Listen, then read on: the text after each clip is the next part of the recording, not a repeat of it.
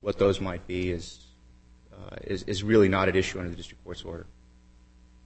Would those efforts be sufficient in the terms in which Ms. Mahoney described them to us, and that is that the children are retained, the custody of the children is retained, and yet the contract parties who have actual custody of the children are obligated, among other things, to take steps to try to link them up with their natural families and ultimately to be in a position to reunify the families. Would that be a sufficient justification on your theory? If government has detained an individual and is making efforts to reduce or to minimize the amount of detention that individual is going to experience, then efforts toward family unit reunification are certainly one way of doing that. The problem here is where we have no one coming forward for the minor. The efforts to reunify the family could go on for weeks, for months, even up to a year. Let's assume they do that. Let's assume that that's what they do. Does the justification fall because of that possibility? That there may be reunification with a parent later on down the road? Well, I am assuming, and you don't, at least at this point, challenge, that there is in fact a bona fide object to accomplish that result and a bona fide effort to do so. Yes. Yeah. Okay. So is this a facial challenge to the policy? If that's so, if what you've just said is conceded, that there is a policy established that says they will look for a responsible family member to take the child, then you just are left with a facial challenge, are you not? No, Your Honor. What we have is a situation where there is somebody available to care for that minor.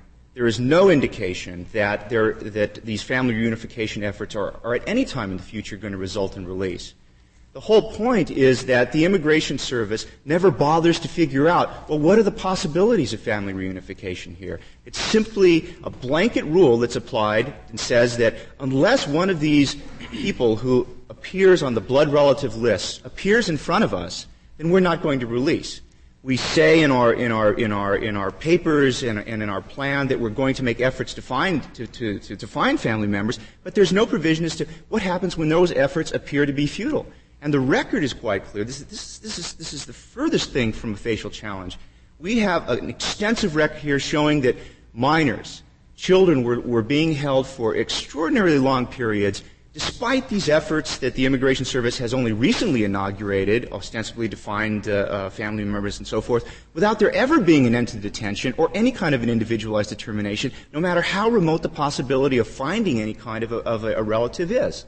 And that's the entire thrust of this case. Mr. Holwin, does your position not require you to maintain that the federal statute governing detention of aliens suspected of illegal immigration is unconstitutional? Because as I understand the statute, in principle, all aliens suspected of illegal immigration may be detained in custody, adults and children alike. It's up to the discretion of the Attorney General to release them if he wishes. Now, is that unconstitutional? Your Honor, just last term, this Court held in National Center for Immigrants' Rights Incorporated versus the INS that under that statute there needs to be an individualized determination as to cause for detain. Now, once that happens... Wait, as to cause, meaning as to whether the person is an illegal immigrant or not, or is likely to be an illegal immigrant. But you don't have to let them out to enjoy the United States for 2 years before you can finally deport them. Well, you could hold them in custody, could you not? All of them, adults and children alike. You can maintain them in custody under the precedent that I've just cited only if there's an individualized determination. A determination of what? Determination that they're probably illegal immigrants, correct? I'm sorry, Your Honor. In that case, it was an individualized determination of right to work or not. So I think that the initial decision to detain here is not at issue. The initial decision where the INS has said, we're going to take you into custody is not the issue. You will have won a pretty small victory if the only minors that your victory applies to are those who are not reasonably suspected of being illegal immigrants, because I don't suppose that that's a very large percentage of the total at issue. The Immigration Service's rationale for adopting this policy has nothing to do with whether a minor is going to appear for a deportation hearing or not, whether they're going to be available for deportation. The entire justification for this policy turns on one item, and that is whether or not detention is going to be in the best interests of minors as a general proposition. Well, if it's determined that there's individually determined that there's probable cause to think an adult is deportable, I assume you concede that the INS may detain that adult in custody pending a final determination. Are you referring to the statute itself? Yes, and the Constitution. Under the Constitution, the INS would have to show that its grounds for detaining are weighty enough to justify that kind of infringement on personal liberty. So you don't concede that the INS could detain adults? No. Its grounds for detaining are that this person does not belong in the United States. And we have good reason to believe that this person should be deported. And we're darned if we think that the person should enjoy the United States for as long as it takes to get the person deported. Well, we're talking aliens now. We're not talking about United States citizens. We may be. The point of the matter is that when counsel refers to the vast majority of people who are apprehended by the Immigration Service being illegally here and conceding their deportability, these are not the minors that we're talking about in this case. Those individuals sign what's called a voluntary departure form and are sent on the next available transportation outside of the country. Only those minors who say, wait a minute, I have a reason to contest my deportability, are the ones that find themselves in the deportation hearings and in the long-term type of institutionalization that we're dealing with in this case. So the vast majority of those whom you correctly point out are here illegally have gone and never find themselves members of this particular class of children. It's only those who have said, wait a minute, I have a reason to contest my deportability. I have a defense to deportation. I want a deportation hearing. And those are the ones that we're placing into this long-term detentive scheme. Who do they deport these children to? What do you do with a child who says, you got me, I'm an illegal immigrant? Whom do we deport such a child to if we don't know where his parents are? They're deported. They are deported. This is the reality of daily operations in this country. We'll deport them. Without locating the parents? Salvador, we'll send them to Haiti, we'll send them to Mexico, we'll send them to Europe.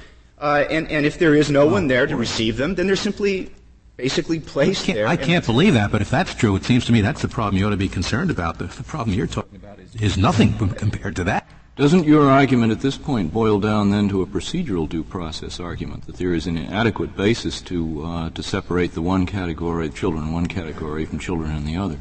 And the two categories you're referring to are? Those who are reasonably suspected of being illegal aliens and those who are not. I don't believe so, Your Honor. What we've said here, and what the immigration has said again and again, if I may elaborate, is that the only reason for this policy is to protect children. It doesn't have anything to do with their deportability or the likelihood that they're going to be deported. What we do know is that the majority of these minors, all of them in fact, are at the front end of the deportation process. It could take anywhere from 6 months to a year to longer. That may be, but whether the Constitution is violated, it may well be that the only reason they do it is because they're trying to protect the children. But whether the Constitution has been violated surely depends upon whether it is constitutional to keep these people without allowing any of them to leave custody. But the constitutionality of any detention must turn upon government's reasons for detaining. It must turn on the weight of society's interest in having detention effected. Otherwise, as this court has held repeatedly, it's freedom that is the constitutional norm. Now, just last term in Fuca versus Louisiana, Mr. Fuca could have been detained. He could have been jailed for having committed a particular crime. He was found guilty. He was found not guilty by reason of insanity. And this court said, yes, the government wants to detain now because of dangerousness. We might have been able to hold him for having committed a criminal act, but we can't because the government is talking about dangerousness now, and it's incumbent upon government. The reason for detention is this statute, which says you can detain illegal aliens. The reason we're detaining them is that they are illegal aliens. Now, you say, well, you're letting the adults go until the full trial. And I say, well, maybe that's the case. But don't tell me the reason I'm detaining them is that they're children. There are a lot of children out there I don't detain. I'm detaining them because they're illegal aliens. Is that an unconstitutional reason for detaining? I don't think so. Very well. Now, I wish to go into now the genesis of this policy because counsel has made certain statements concerning that policy and its genesis that I think need to be explored. First of all, the prior policy to 1984 was that across the nation, immigration service officers were entitled to make informed decisions as to whether they should release an individual to a person to someone who comes for Mr. Hogan, to what part of your legal argument are these policy statements addressed? Is it to the constitutionality of the regulations? Yes. Yes. You're not claiming they weren't authorized by statute? They weren't authorized by statute to make. Yes. You certainly the Ninth Circuit never passed on that. The panel did. The en banc panel did not. Our position and continues to be in front of this court, and we've raised it in front of the Ninth Circuit, is that because the Immigration Service under the statute must make an individualized discretion it must exercise individualized discretion to continue someone in detention, that this particular blanket policy violates that statutory restriction.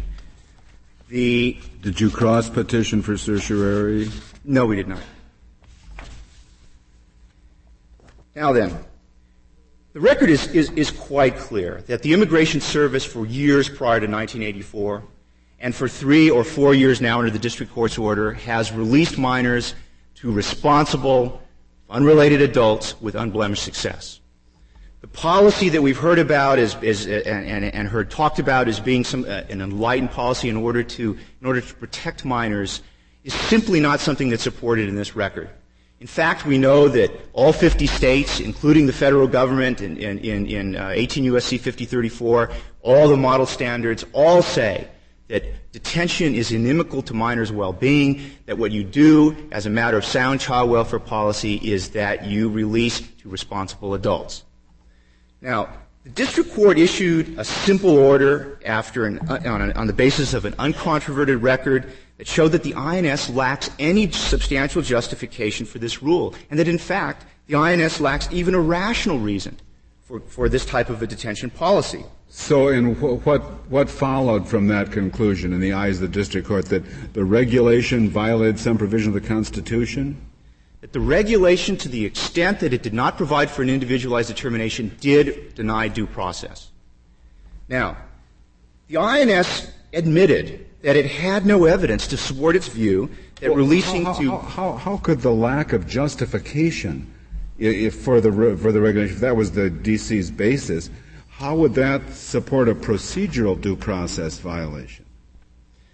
The procedural due process violation is simply this, that if the INS has reason to believe that detention is going to be in a given minor's best interest, that an individual who comes forward and says, I would like to care for this minor is not qualified, then you have some kind of procedure by which that is probed. If, in fact, the Immigration Service comes to any kind of a decision... Why do you need a procedure whereby it's probed? I mean, where does the Constitution tell you that? The Constitution says that detention is going to be limited. Well, but again, you detention or custody, certainly if you're talking about adults, you're correct, but children are going to be in someone's custody. You agree with that, the INS agrees with it. Yes. It just depends on whose custody they're going to be in. But why have we made that exception for minors? We've made that exception for minors because they need protection. Again, we come back to the INS's justification for this policy. Does it protect minors or doesn't it?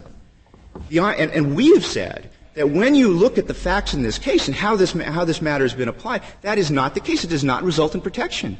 Now, well, let me ask you this. Suppose that a state in its child welfare program determined that as far as any minor that it had to take into custody, as being a runaway or a child without any visible means of support, can the state make a blanket determination that it thinks that a group home setting is better for those children than individualized placement with foster homes, for example? Can the state do that and just put all of such children in group homes? Where they would be detained? Yes, indeed. As much as you'd be detained in any setting as a child. And this is a situation where where somebody is available other than someone that the state has identified as being an appropriate custodian. Well, as much as you have here, I guess. I don't know who all the people are that you say come forward to take these children. If the state has in front of it a responsible adult whom it has simply said, we know this adult is responsible, or we've determined this adult responsible, but we simply do not want to release, we're going to place a minor into a group home where he or she will be detained, then no, that policy would not be constitutional. This is a child who has parents, as far as the state knows. It may be a child who has parents, it may be. And they're looking for the parents, and they're looking for relatives, and you're saying in the interim they cannot keep that child in a group home. They must release the child to anyone who comes forward that they believe is responsible. That's extraordinary. That's the position that we have taken is that if the parent does not come forward, then yes, there must be release. That a minor's freedom should not turn upon the willingness of a parent or a guardian to come forward for him or her. Minor is not going to be free. He's going to be imprisoned in my home, or he's going to be imprisoned in a group home. I mean, he is under the custody of someone. Minors cannot come and go at will. It's part of the problem of being a minor. You grow out of it eventually, so it's not so bad. But let's look at the reality of this for just one moment. Now, the reality is that in California, for example, INS detainees are kept in a facility in El Centro, California. Place, in essence, remote from anywhere, surrounded by desert.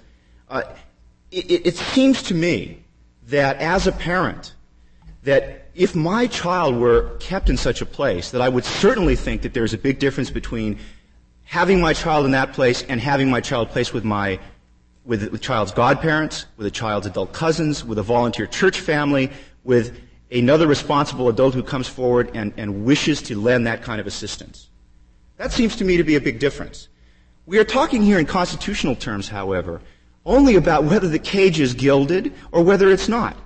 The point is that when minors are released, they're free to go to church services, they're free to attend public schools, they're free to go to the park.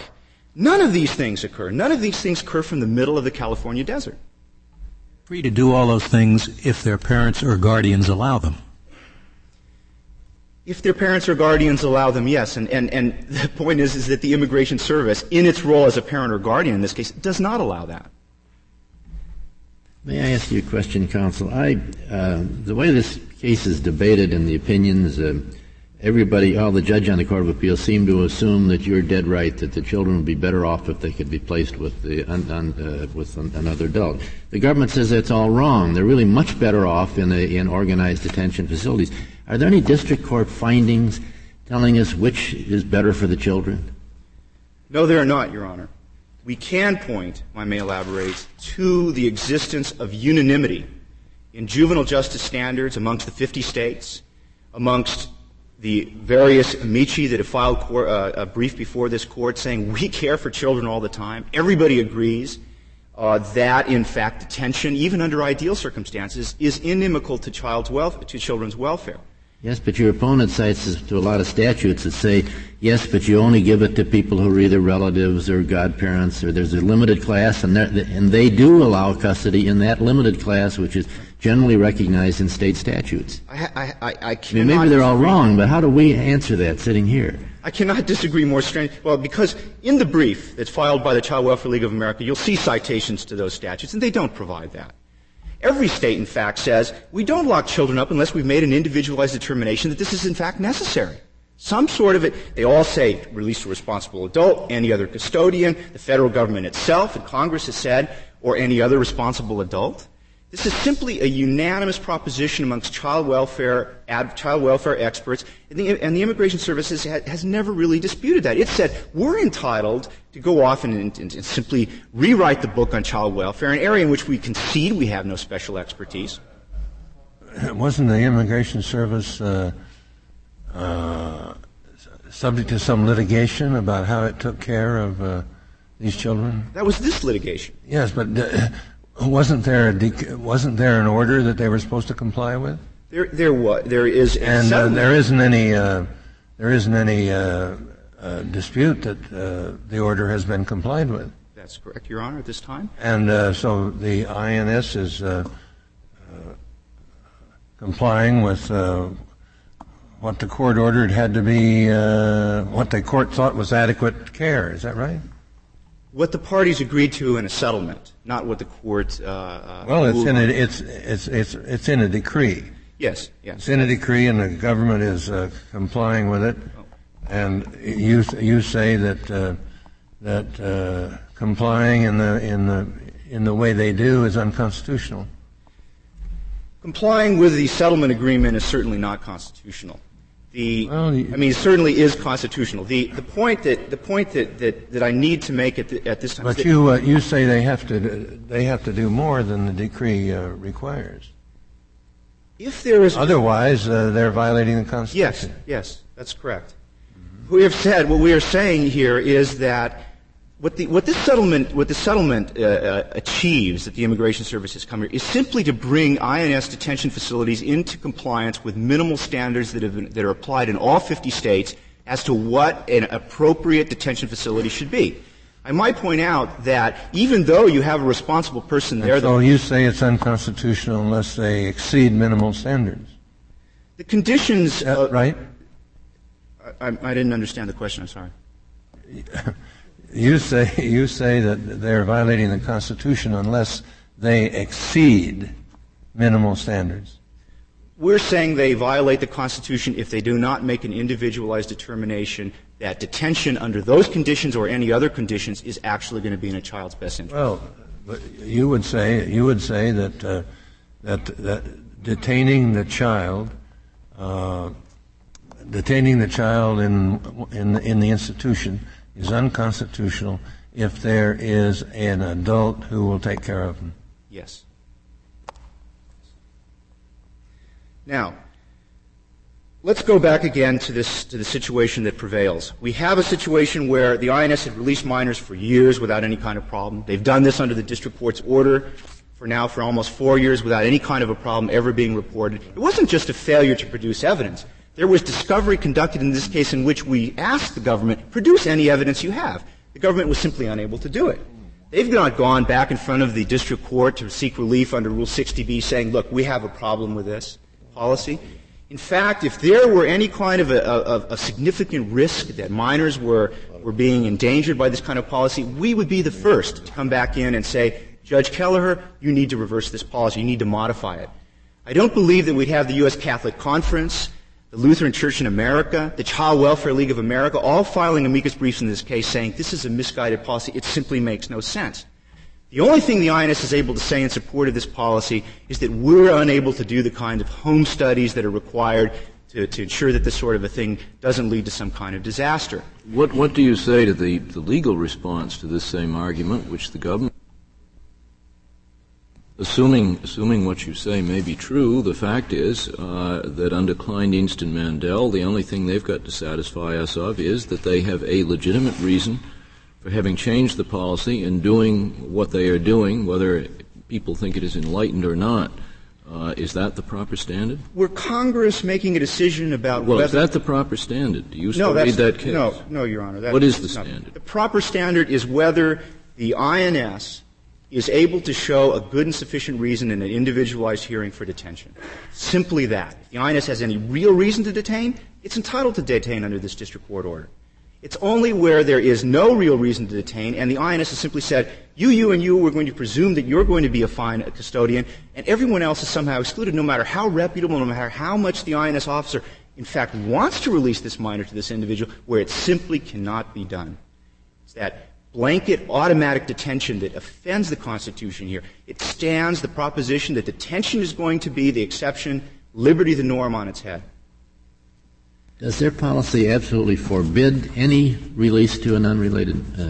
Can they find somebody so exceptionally well qualified they will go ahead and release to him? Again, we're talking about a facial challenge versus an applied challenge. On its face, the regulation appears to authorize that. We know from discovery and in practice that the Immigration Service never released an individual to anyone not on the blood relative list, except when the minor needed health care that the agency was simply not able or willing to provide at that time. That's the only time the INS could ever identify that, yes, we're going to go ahead and release a minor to some adult not appearing on our blood relative list. You just said that, according to you, the Constitution says that liberty is the norm and detention is the exception. Then you do contest the constitutionality of this statute, I take it, because it says just the opposite. It says detention is the norm, but the Attorney General may, in his discretion, release. If this were a statute, not good, then. We do not contest the constitutionality of this statute. In fact, we contend that this statute supports the district court's order that was issued in this case because it requires an individualized determination, as this court held only last term. Now, if in fact what we're talking about here is the Constitution and not the statute, and the statute were to be interpreted as to permit non-individualized detention just for everybody, then there would be a problem with the Constitution of that statute. Yes. You think the individualized determination has to be made on the basis of the individual, what's best for the individual? I assume that would apply for adults too. The Attorney General has to ask, with respect to each illegal alien, what would be best for this illegal alien. No, Your Honor. There are myriad reasons why the agency is entitled to detain adults and detain these children. If they believe he or she is a flight risk, if they believe that the minor is a danger to the community, to himself or some others, they think that national security is involved.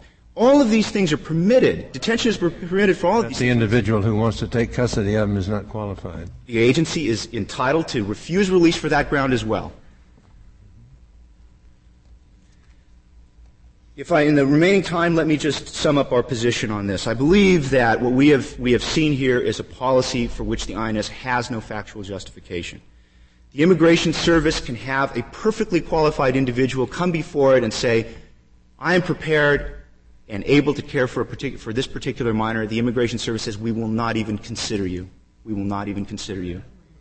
Who are you representing?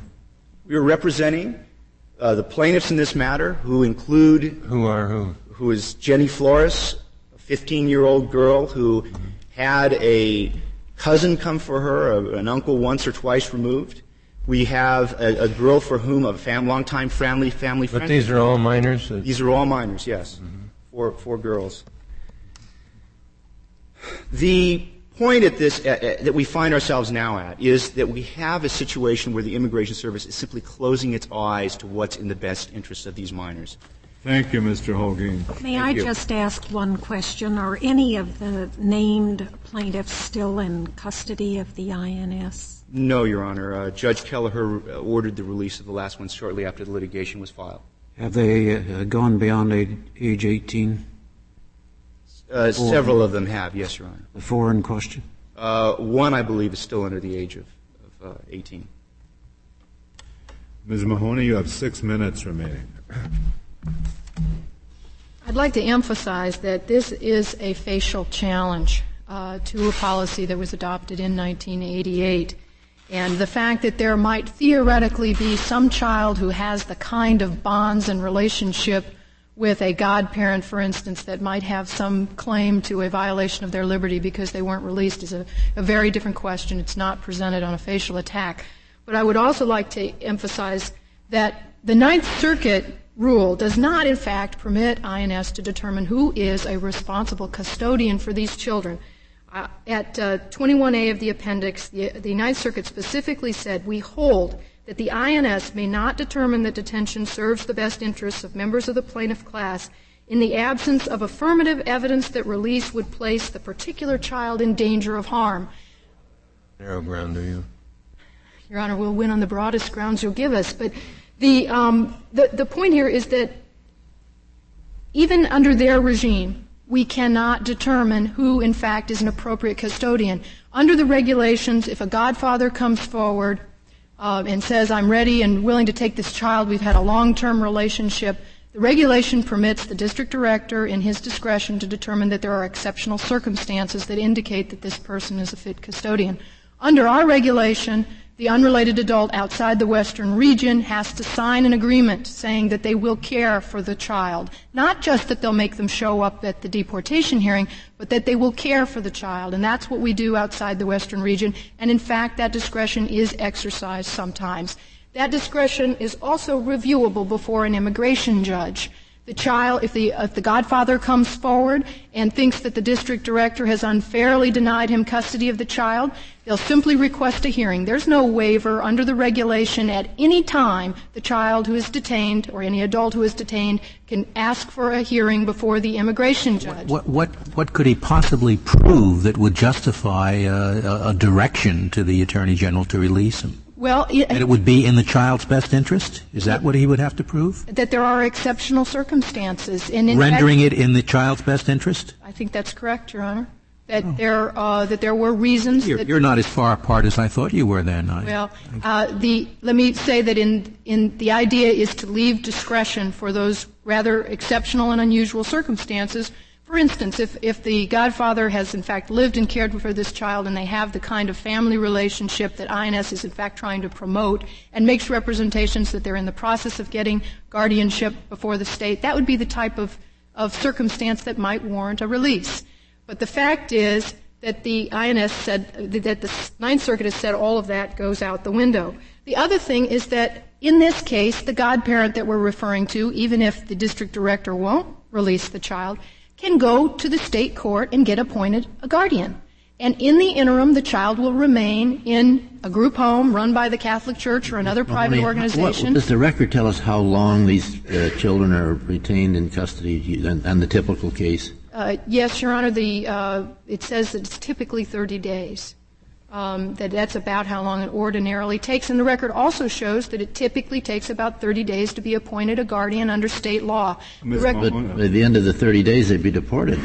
Oh, no, Your Honor. Deportation is ordinarily a long time out, and most of these children, in fact, are never deported. But they're only kept in the custody for 30 days? I don't understand. Most children are only kept in custody, and again, it's in the... What happens at the end of the 30-day period for the typical child? They're ordinarily reunified with family members, or they're a responsible custodian who gets qualified under state law is found. That's the whole objective of the program, and that's where they typically end up. Ms. Mahoney, you've said in one breath that this is a facial challenge to the regulation and the procedures, and yet you've referred to something that the record shows, and Mr. Holguin has referred to something. He says that the record shows this exception is never really applied. How can we assure ourselves that you're correct, if you are, that this is a facial challenge? Well, it is a facial challenge because the program didn't fully go into place until 1988. Shortly before the district court ruled, and the district court made no factual findings. So I think we have to construe it as a facial challenge. Well, then why do you refer to something called the record? Well, there was a record in this case. You're right, Your Honor. This record related to practices under the policy prior to the time when it was adopted. There is a record in the sense that there are Federal Register that sort of thing in the record to rely on for the statement of purposes. Ms. Mahoney, just out of curiosity, is it really true that if the deportability of the minor is conceded, the minor is just put on a boat to somewhere? Is that what really happens? No, Your Honor, that is not true. I didn't think so. No. First of all, even if deportability is conceded, it's important here to these children typically do not claim that they're in the United States legally, but the vast majority of them want an opportunity to seek relief from deportation, which is a very different issue. They have no right to be here, but at the hearing, they will be given an opportunity to establish that they're entitled to relief. And if a child is found to be deportable, then arrangements are made through the consulate of that child's foreign country for the return of the child. The government of the other country takes custody of the child and reunifies them with their family or whatever however the government makes arrangements. But that is the way this happens. Thank you very much. Thank you, Ms. Mahoney. The case is submitted. The Honorable Court is now adjourned until tomorrow at 10 o'clock.